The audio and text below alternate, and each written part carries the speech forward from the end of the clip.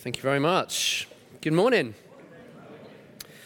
Well, if you have a Bible, you might like to turn to 1 Samuel and chapter 10. If you haven't got a Bible, don't worry. The words will come up on the screen.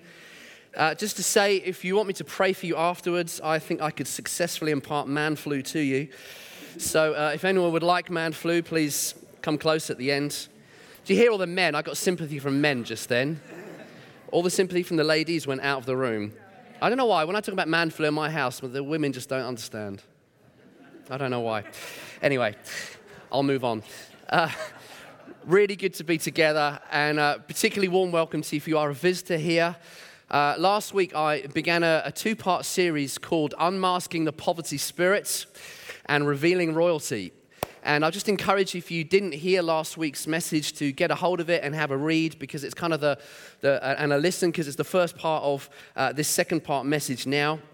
And I'm just super excited about what God wants to do today. I just feel like this is a really, really significant moment for us together as a church family. And that actually it has less to do with the money and it has more to do with people.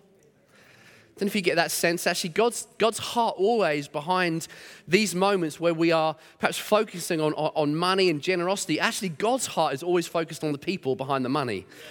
And money is so often the canvas on which God loves to paint massive pictures of who he is and reveals himself in special, kind of unique, incredible ways. And it was amazing to me that last week, two pastors from other churches came to me and said, "We'd like to give money into your gift day next Sunday." Now, you know a miracle's happening, don't you, when that happens? And one of them was from Sweden and one of them was from London, which I just thought was incredible. One pastor from London, he described to me how God had helped him over the last several months pay off £25,000 worth of debt. And he said, "I've been so rocked by the provision of God in my life." He said, "I just want to sow into what you're doing as a church." He said, "Because I know that you can't ever outgive God." I just thought it was such a beautiful, beautiful testimony. And also we're talking to a friend of ours in this church, and she was just sharing that first adventure moment she had in the area of radical giving and generosity. And Simon's already mentioned how that moment where he and Caroline first took the plunge and started giving 10% of their income. And my friend was just telling me her story of how that first happened in her life. And she said at the time, we really didn't have that much money. I was a single parent, had 3 small children. But she said, in reading the Word of God, I just became convinced that I should give 10% of my income away and that I just couldn't escape it. And so she wrote in a text, she said, "I felt compelled to give a tenth and I worked it out to the nearest pound and pence. And I felt to start I should give it to someone who I knew is in dire need. So I drove to their house, I posted it through their front door, and immediately when I came home, I had cash in an envelope through my door with exactly the same amount that I'd just given." She said, "I've never, ever forgotten that moment because God is so kind." I just love that. And, you know, around this room, there are stories and stories like that where God has proven himself faithful in the area of money, because money actually is just a means to him revealing himself. And that's why these moments are so important. So we're going to start by reading in 1 Samuel chapter 10. And you may think this is a strange place to start, but I'll explain why we're here in a minute. And as we kind of come to read this part in 1 Samuel chapter 10, what's happening in the nation of Israel at the time is that up till this point, Israel had never had its own king. Israel had been ruled by a series of judges and leaders and prophets, men like Moses. But up to this point, Israel had never had their own king, unlike many of the nations around them. But it comes to a point in this part of the history of Israel where Israel starts demanding a king of their own. They say, "We want a king like the other nations. Let's have a king." And so they go to the prophet Samuel, who at the time is leading the nation, and they demand a king. And so Saul is the very first king anointed by Samuel to become the king of Israel. And so I'm just going to read a little bit of the story of what happens around that moment that reveals some really important truths. So 1 Samuel 10 verse 20 says this: "When Samuel had all Israel come forward by tribes, the tribe of Benjamin was taken by lot. Then he brought forward the tribe of Benjamin, clan by clan, and Matri's clan was taken. Finally, Saul, son of Kish, was taken. But when they looked for him, they couldn't find him. So they inquired further of the Lord, has this man come here yet? And the Lord said, yes, but he's hiding amongst the bags. They ran and brought Saul out. And as he stood among the people, he was a head taller than all of the others. Samuel said to the people, do you see the man that the Lord has chosen? There is no one like him among all the people. Then the people shouted, long live the king! And here's the bit I want you to notice. Samuel explained to the people the rights and duties of kingship.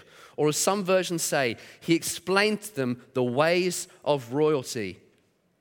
He wrote them down on a scroll and deposited them before the Lord. Then Samuel dismissed the people to go to their own homes.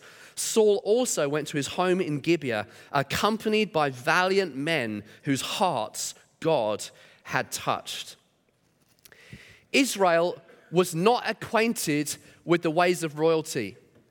And in this highly prophetic moment, Samuel stands up and he reminds them. He says, listen, now you have a king. This is the way that royalty works.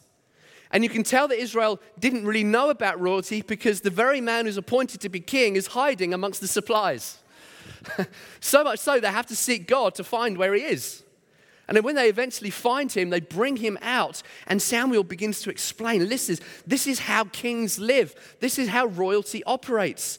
And the immediate effect is that valiant men start to rise up in Israel. They begin to step forward because God had touched their hearts. And I want to suggest to you that we are in a season where prophetically God is again wanting to reveal royalty. Now, I'm not talking about the royal family and I'm not talking about the Queen of England. I'm talking about you. Because Scripture says you are no longer slaves, you are sons.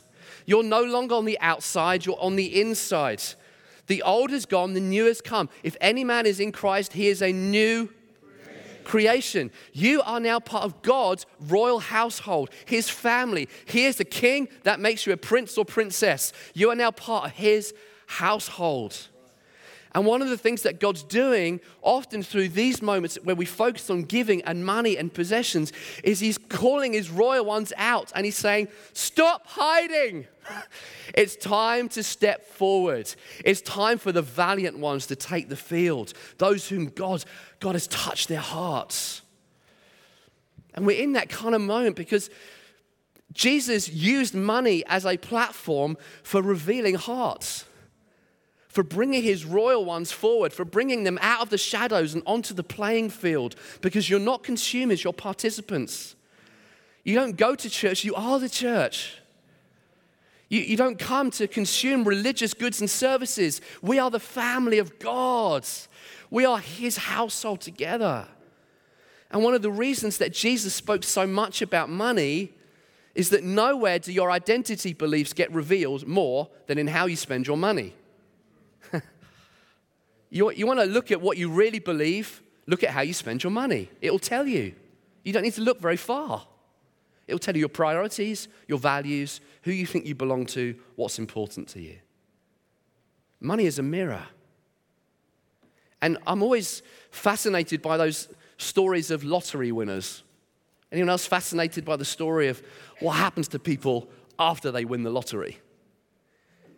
And of course, oftentimes, the story of lottery winners is very tragic.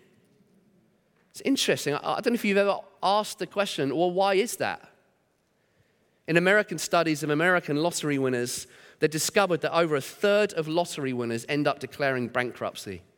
They end up with less money than they started. And even more tragically, many lottery winners are much more likely to be estranged from their family, to go through tragic divorces, to commit suicide, to be addicted to alcohol and drugs. Why? Because money is just a canvas that reveals who you really are. You give money to a pauper, and pretty soon they'll turn the palace into a prison. That's the way it works. You always export what you believe is in here. That's why Jesus used money as a mirror that reveals reality to us. You know, and you get up in the morning, go to your mirror, check your hair, check you're looking all right. You're looking for a picture of reality. Well, it's the same with your money. Your money shows you what you really believe. It gives you a window on your own soul and belief systems.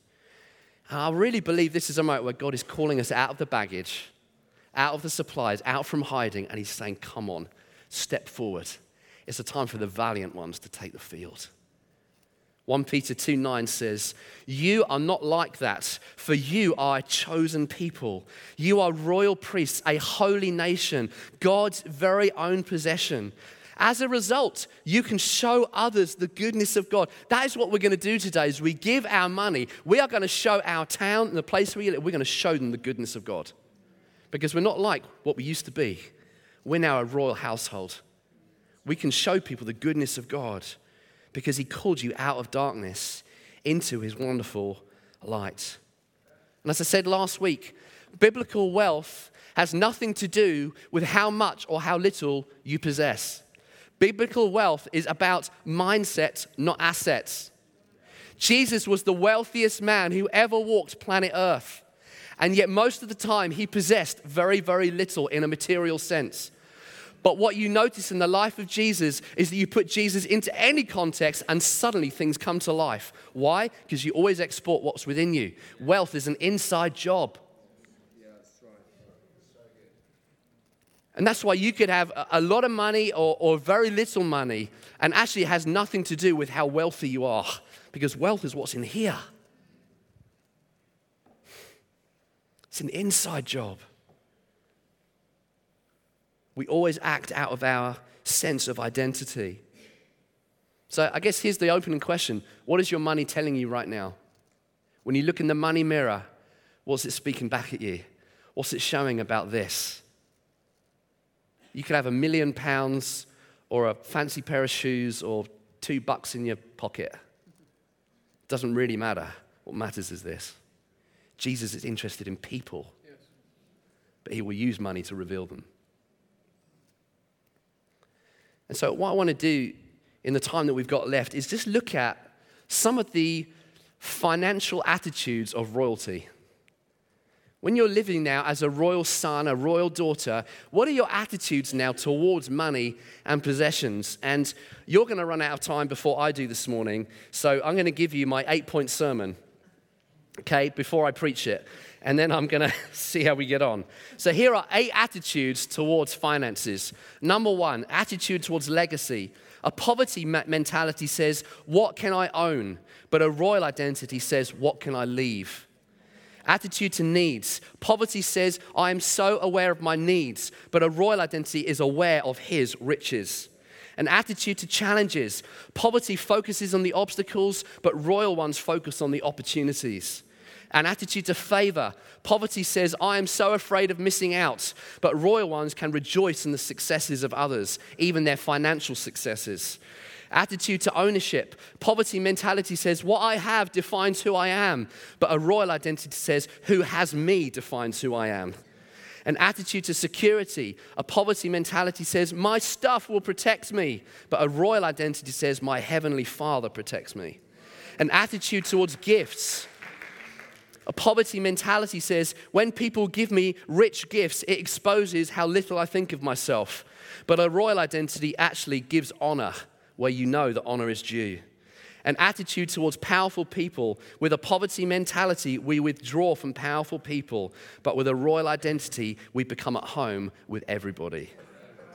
Woo! That is a good list right there. That will make a great 10-hour sermon one day. But let's just pick a few of those off. Firstly, what about your attitude towards legacy? When you're living through a poverty filter, a poverty mentality, very often what consumes you and what you're thinking of when you think about legacy is, what can I buy? What can my money buy? What can I own? What can I possess that can become mine? But when you live as a royal son and daughter, you're less thinking about what you can own, and you're much more thinking about what you can leave. You're thinking about legacy. You're thinking about inheritance. What can I pass on? What can I give away that's going to outlast me? What can I sow in now that we're going to reap the benefit of tomorrow? That's how royal people think. What legacy are you leaving? Here's just an example. What legacy are you leaving with how you use your home? I worry sometimes that people's homes own them rather than you owning a home. There is a difference.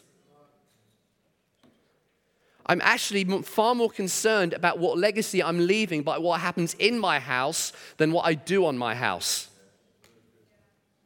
Now, I'm not saying that it's wrong to spend money on your house and look after it. You can do that to the glory of God. But you know, there comes a point sometimes where you think, I think this house is beginning to own you, buddy. You're starting to think more about what you do on it rather than what happens in it. The real legacy you will leave is what happens inside your homes. So ask yourself this question: what legacy am I leaving by what happens inside my house? Is the legacy you're leaving, we watch lots of television? Now, I'm not saying that watching television is wrong, but if that is the main thing that happens inside your house, you're going to leave a certain type of legacy. Sorry.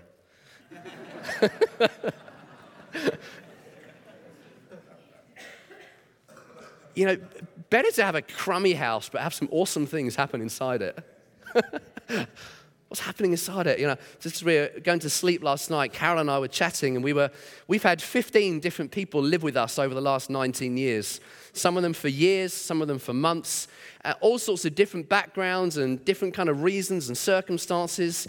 And I was just, beginning to think about some of the kind of people we've had. The very first person we had to live with us was a guy called Neil, and he was a guy that worked with Carol at a health center. He wasn't a Christian, but 2 weeks into us being married, this guy Neil got kicked out of the home where he was living, and he was going to be on the streets. And so we said to Neil, well, come and live with us then. You can, come and stay with us for a couple of weeks while you get something sorted out. 6 months later, he was still there.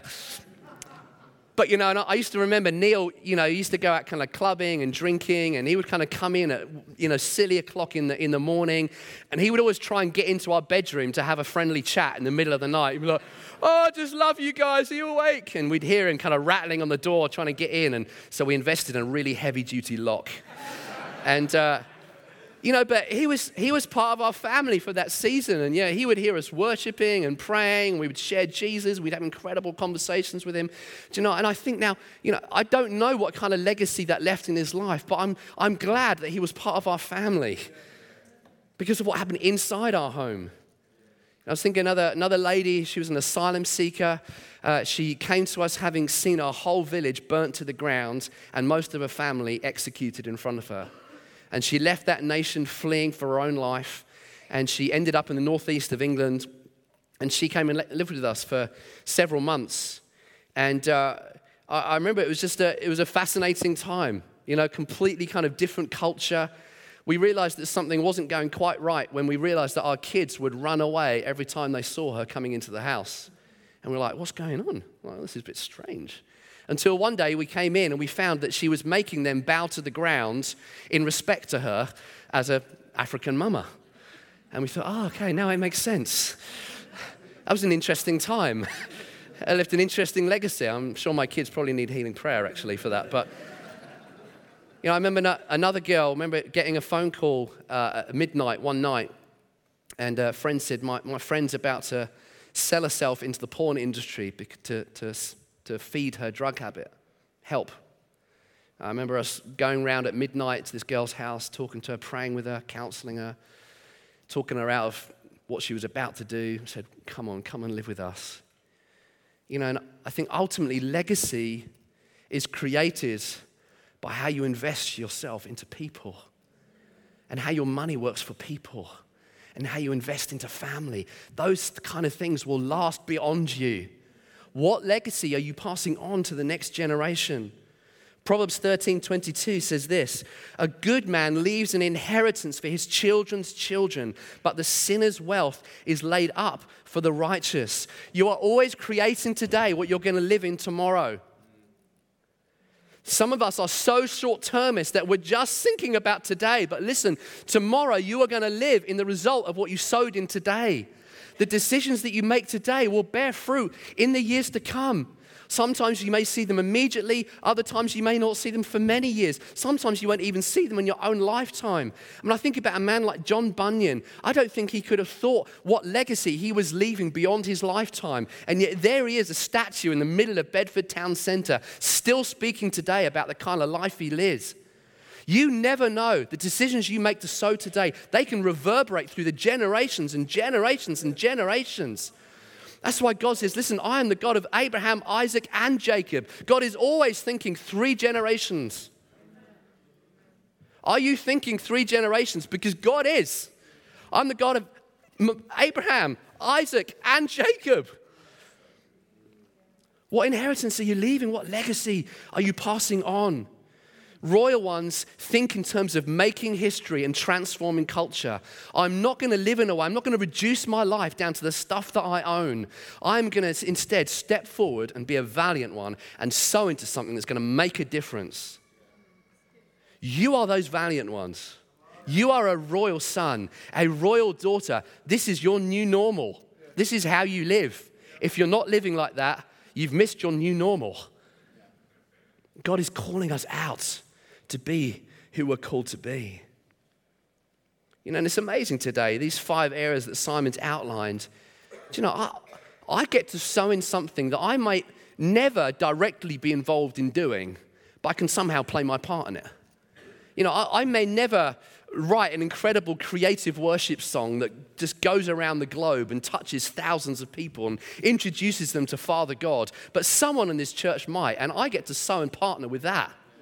You know, I may never, work in the transformation center. I may never get a counseling degree and get qualified to help people who are in marriage crisis, but someone here is going to do that, and I get to sow and partner with you because your success is my success, because we're a family. Just because your gift might be pastoring and mine might be prophetic, we are family. We get to share in one another's stuff because we are not lots of individuals. We are a family. We're together. We're a unit. And together, our decisions get to create something that forms a legacy. Next, what about attitude towards our needs? With a poverty mentality, very often the thing that we are most aware of is our needs. But royal ones actually become much more aware of his riches. What are you more aware of this morning? Your needs or his riches? Because here's what Philippians 4:19 says. My God will supply all your needs according to what? His riches in glory in Christ Jesus. How does God supply you with kind of just enough to get by, kind of, just eking a living? No. God supplies according to his riches in glory. How rich is his glory in Christ Jesus? Like how rich? I mean, if you can quantify that, please come and tell me afterwards. You are talking about a limitless, everlasting, eternal God who never had a beginning and who never had an end. That the short history of this planet to him is just like a blip on the landscape of his existence.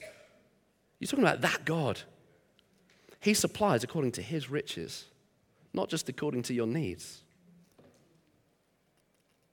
I love the stories of George Muller, who was a Christian philanthropist in the 19th century, and he literally lived in a remarkable life where he prayed in thousands and thousands of pounds because he had this understanding. I now have access to riches in my Father. I am no longer a pauper, I'm a prince. I often like to say this is like having heavenly fridge rights. Okay, when I moved out of home a long, long time ago, but when I go back to my Father's house, I have fridge rights. It's that beautiful thing that sons and daughters have when they go back home to their parents' house, which is, because of who I am, I have access to the best stuff in my Father's fridge. Now, how many of you kids have moved out? You recognize that this is true. When your kids come home, there is no bread left in the house. That's because my sonship gives me access in my Father's house that would not be appropriate for you, but is for me because of who I am. And actually, you have access to his riches because of who you are. And George Muller had this great revelation of how this worked in his life. He understood, I'm not a pauper, I'm a prince. That means when I pray, I can trust my Father to provide. He's not kind of scrabbling around for cash. My Father owns everything. And a beautiful little story of one time where he was about to set sail with his wife to Canada. And his wife got terribly, terribly seasick. And so to help her, he had ordered this special deck chair for her to sit in on the ship. And he'd ordered it on special delivery from New York.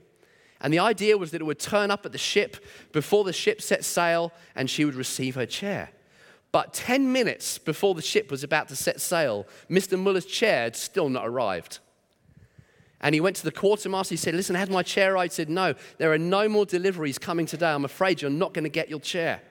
And in fact, a friend of his who was nearby listening said, listen, why don't you just buy one of those other old deck chairs over there? I'll even give you the money. And he's like, no. I asked my heavenly Father for this chair from New York, and I'm trusting him to provide it. 10 minutes before they're about to set sail. And then the man who's writing, he said this, as this dear man of God went peacefully on board the boat, running the risk of Mrs. Muller making the voyage without a chair, when for a couple of dollars she could have been provided for, I confess I feared Mr. Muller was carrying his faith principles too far and not acting wisely. Now, just a note, that's what faith looks like. When you look at something and say, that doesn't seem very wise, aren't you carrying your faith a little bit too far? That's faith. When you give today, if that's what it looks like, you're in the right kind of ballpark, okay? That doesn't feel very wise. Aren't you taking this faith thing too far? Brilliant, precisely. There you are. You're in the right time zone right there. And of course, the story goes on. Just a few minutes before the ship sets sail, an unexpected delivery comes with a van, and on the top of it is Mr. Muller's deck chair. And the guy who'd offered to buy him a chair carries the chair up onto the boat. And he says, I found Mr. and Mrs. Muller in a retired spot on one side of the boat, and I handed him the chair. He took it with the happy, pleased expression of a child who had just received a kindness that was deeply appreciated. Reverently removing his hat and folding his hands over the chair, he thanked his heavenly Father for sending it. And then he said, in everything, by prayer and petition, let your requests be made known to God. Cast all your cares upon him because he cares for you. When you're a royal one, you realize you have access. That God's heavenly storehouse is much bigger than yours. He is able to provide. He's able to do miraculous things with very, very little. Chris Valentin says this, most of us are still looking at our provision to help us determine our vision, and therefore we are living within our means instead of his blessings. Because what happens when you reduce your vision down to your ability to perform and provide, you start to live by self rather than by faith. And you are called to live by faith. So sometimes people come to you and say, well, I'm just living by faith, brother, which usually means you're looking for someone else to provide you an income. But actually, living by faith happens whether you have a regular income or not.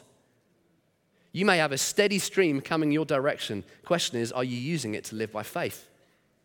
Faith is what pleases God. In fact, Scripture says without faith, you cannot please God. Faith is both believing what God said is true and then expecting something good to come about because of it. That's what faith is. I remember when we first moved to Bedford, we moved from the northeast of England, and it took us several months actually to get our act in gear and start giving regularly to the church. And to be honest, each month was a bit of a struggle financially. We'd hit the end of the month, we'd always be in the red. And I had those kind of, this may just be me, this may not make sense to you at all, but I had those logical kind of inner tapes going on in my head that said things like this. I'll start next month. It's much more expensive living in Bedford. I'll start when we've got a little bit more put aside. I'll fill in the standing order tomorrow. I won't do it right now. I'll just leave it. I'll remember tomorrow. And of course, I always forgot. I had all these kind of pragmatic, reasonable sounding arguments going around my head until eventually, in the Spirit, God convicted me. I thought, we've just got to start giving. We've just got to start doing this. And so we set up our standing order. We gave what we've always tried to do in our married life. Last 20 years, we've given just a basic 10% of our income. Then anything else that we give on top of that. We just do that as standard. I'm convinced in the Bible that is the best platform for generous giving. And so we started up our standing order. We began to give our 10%. The remarkable thing was nothing changed in our income, nothing changed in our circumstances, but suddenly we had enough money every single month. Why? Because suddenly you're tapping into his resources, not just your own. You're living by faith, not just by means.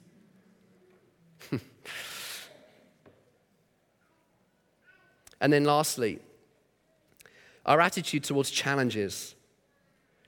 When you live with a poverty mentality, very often you are more focused on the obstacles than the opportunities. But when you live as a royal son and as a royal daughter, you live aware of the opportunities of what is now possible. I wonder, when you come to give your money this morning, are you thinking through the lens of just imagine what is possible when we come together as a massive fighting unit? When we bring our little offerings, our big offerings, our offerings of faith, when we bring this together, just imagine what is possible. In this place, in this town, in the place where you live. Just imagine what we can do together. Do you think through that lens? Or are you thinking through the obstacles? I read a story of Danny Silks, and he said he was talking to a pastor who oversees 4,000 churches. And he said to this pastor, he said, how on earth do you deal with all the problems? I can hardly deal with one. How do you deal with them all? And the pastor said to him, problems? We don't look at the problems. Because what you look at always gets bigger. So we look at God. Did you get that? What you look at always gets bigger. So what are you choosing to focus on? The things that seem impossible, or the God who eats impossible for breakfast? What are you focused on? Because it will reveal something about you. It will reveal something about your mentality.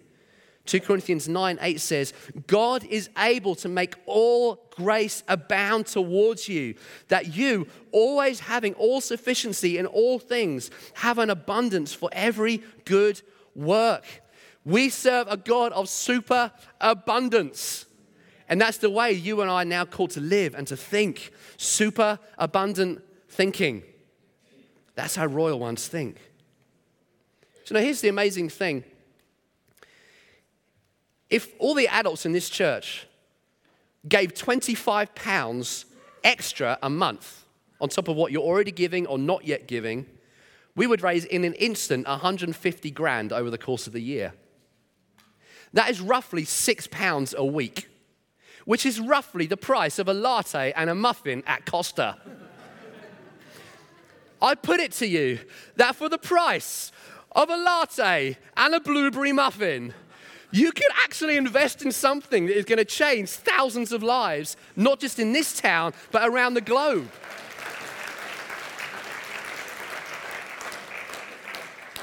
Through the lens of poverty, 250 grand seems like an awful lot of money. I tell you, it's nothing. It's peanuts. Seriously, it is peanuts in the grand scheme of things. My God owns everything. It's interesting, the story of the prodigal son. The elder brother gets very offended at the blessing that the father pours out on the younger son who's squandered everything and then comes back smelling of pigs, and still the father blesses him. And you remember the elder brother comes to the father and he's like, how come this son who squandered everything, you've killed the fattened calf, you didn't even give me a goat? And the father says to him, son, all I have is yours. All I have is yours. You've been with me all the time. And so often, when we're thinking as paupers, we are focusing on the goat that we don't have, rather than the whole farm that is already yours. And we get offended at the blessing of other people when we think through a pauper mentality, because we have this fear of missing out. We think, God, if you bless them, that means there's not enough to go around for me. Pauper thinking. It's not who you are anymore. It's not who you are. You think differently now. You're in Christ. You've inherited his way of thinking about money and possessions and eternity. £250,000.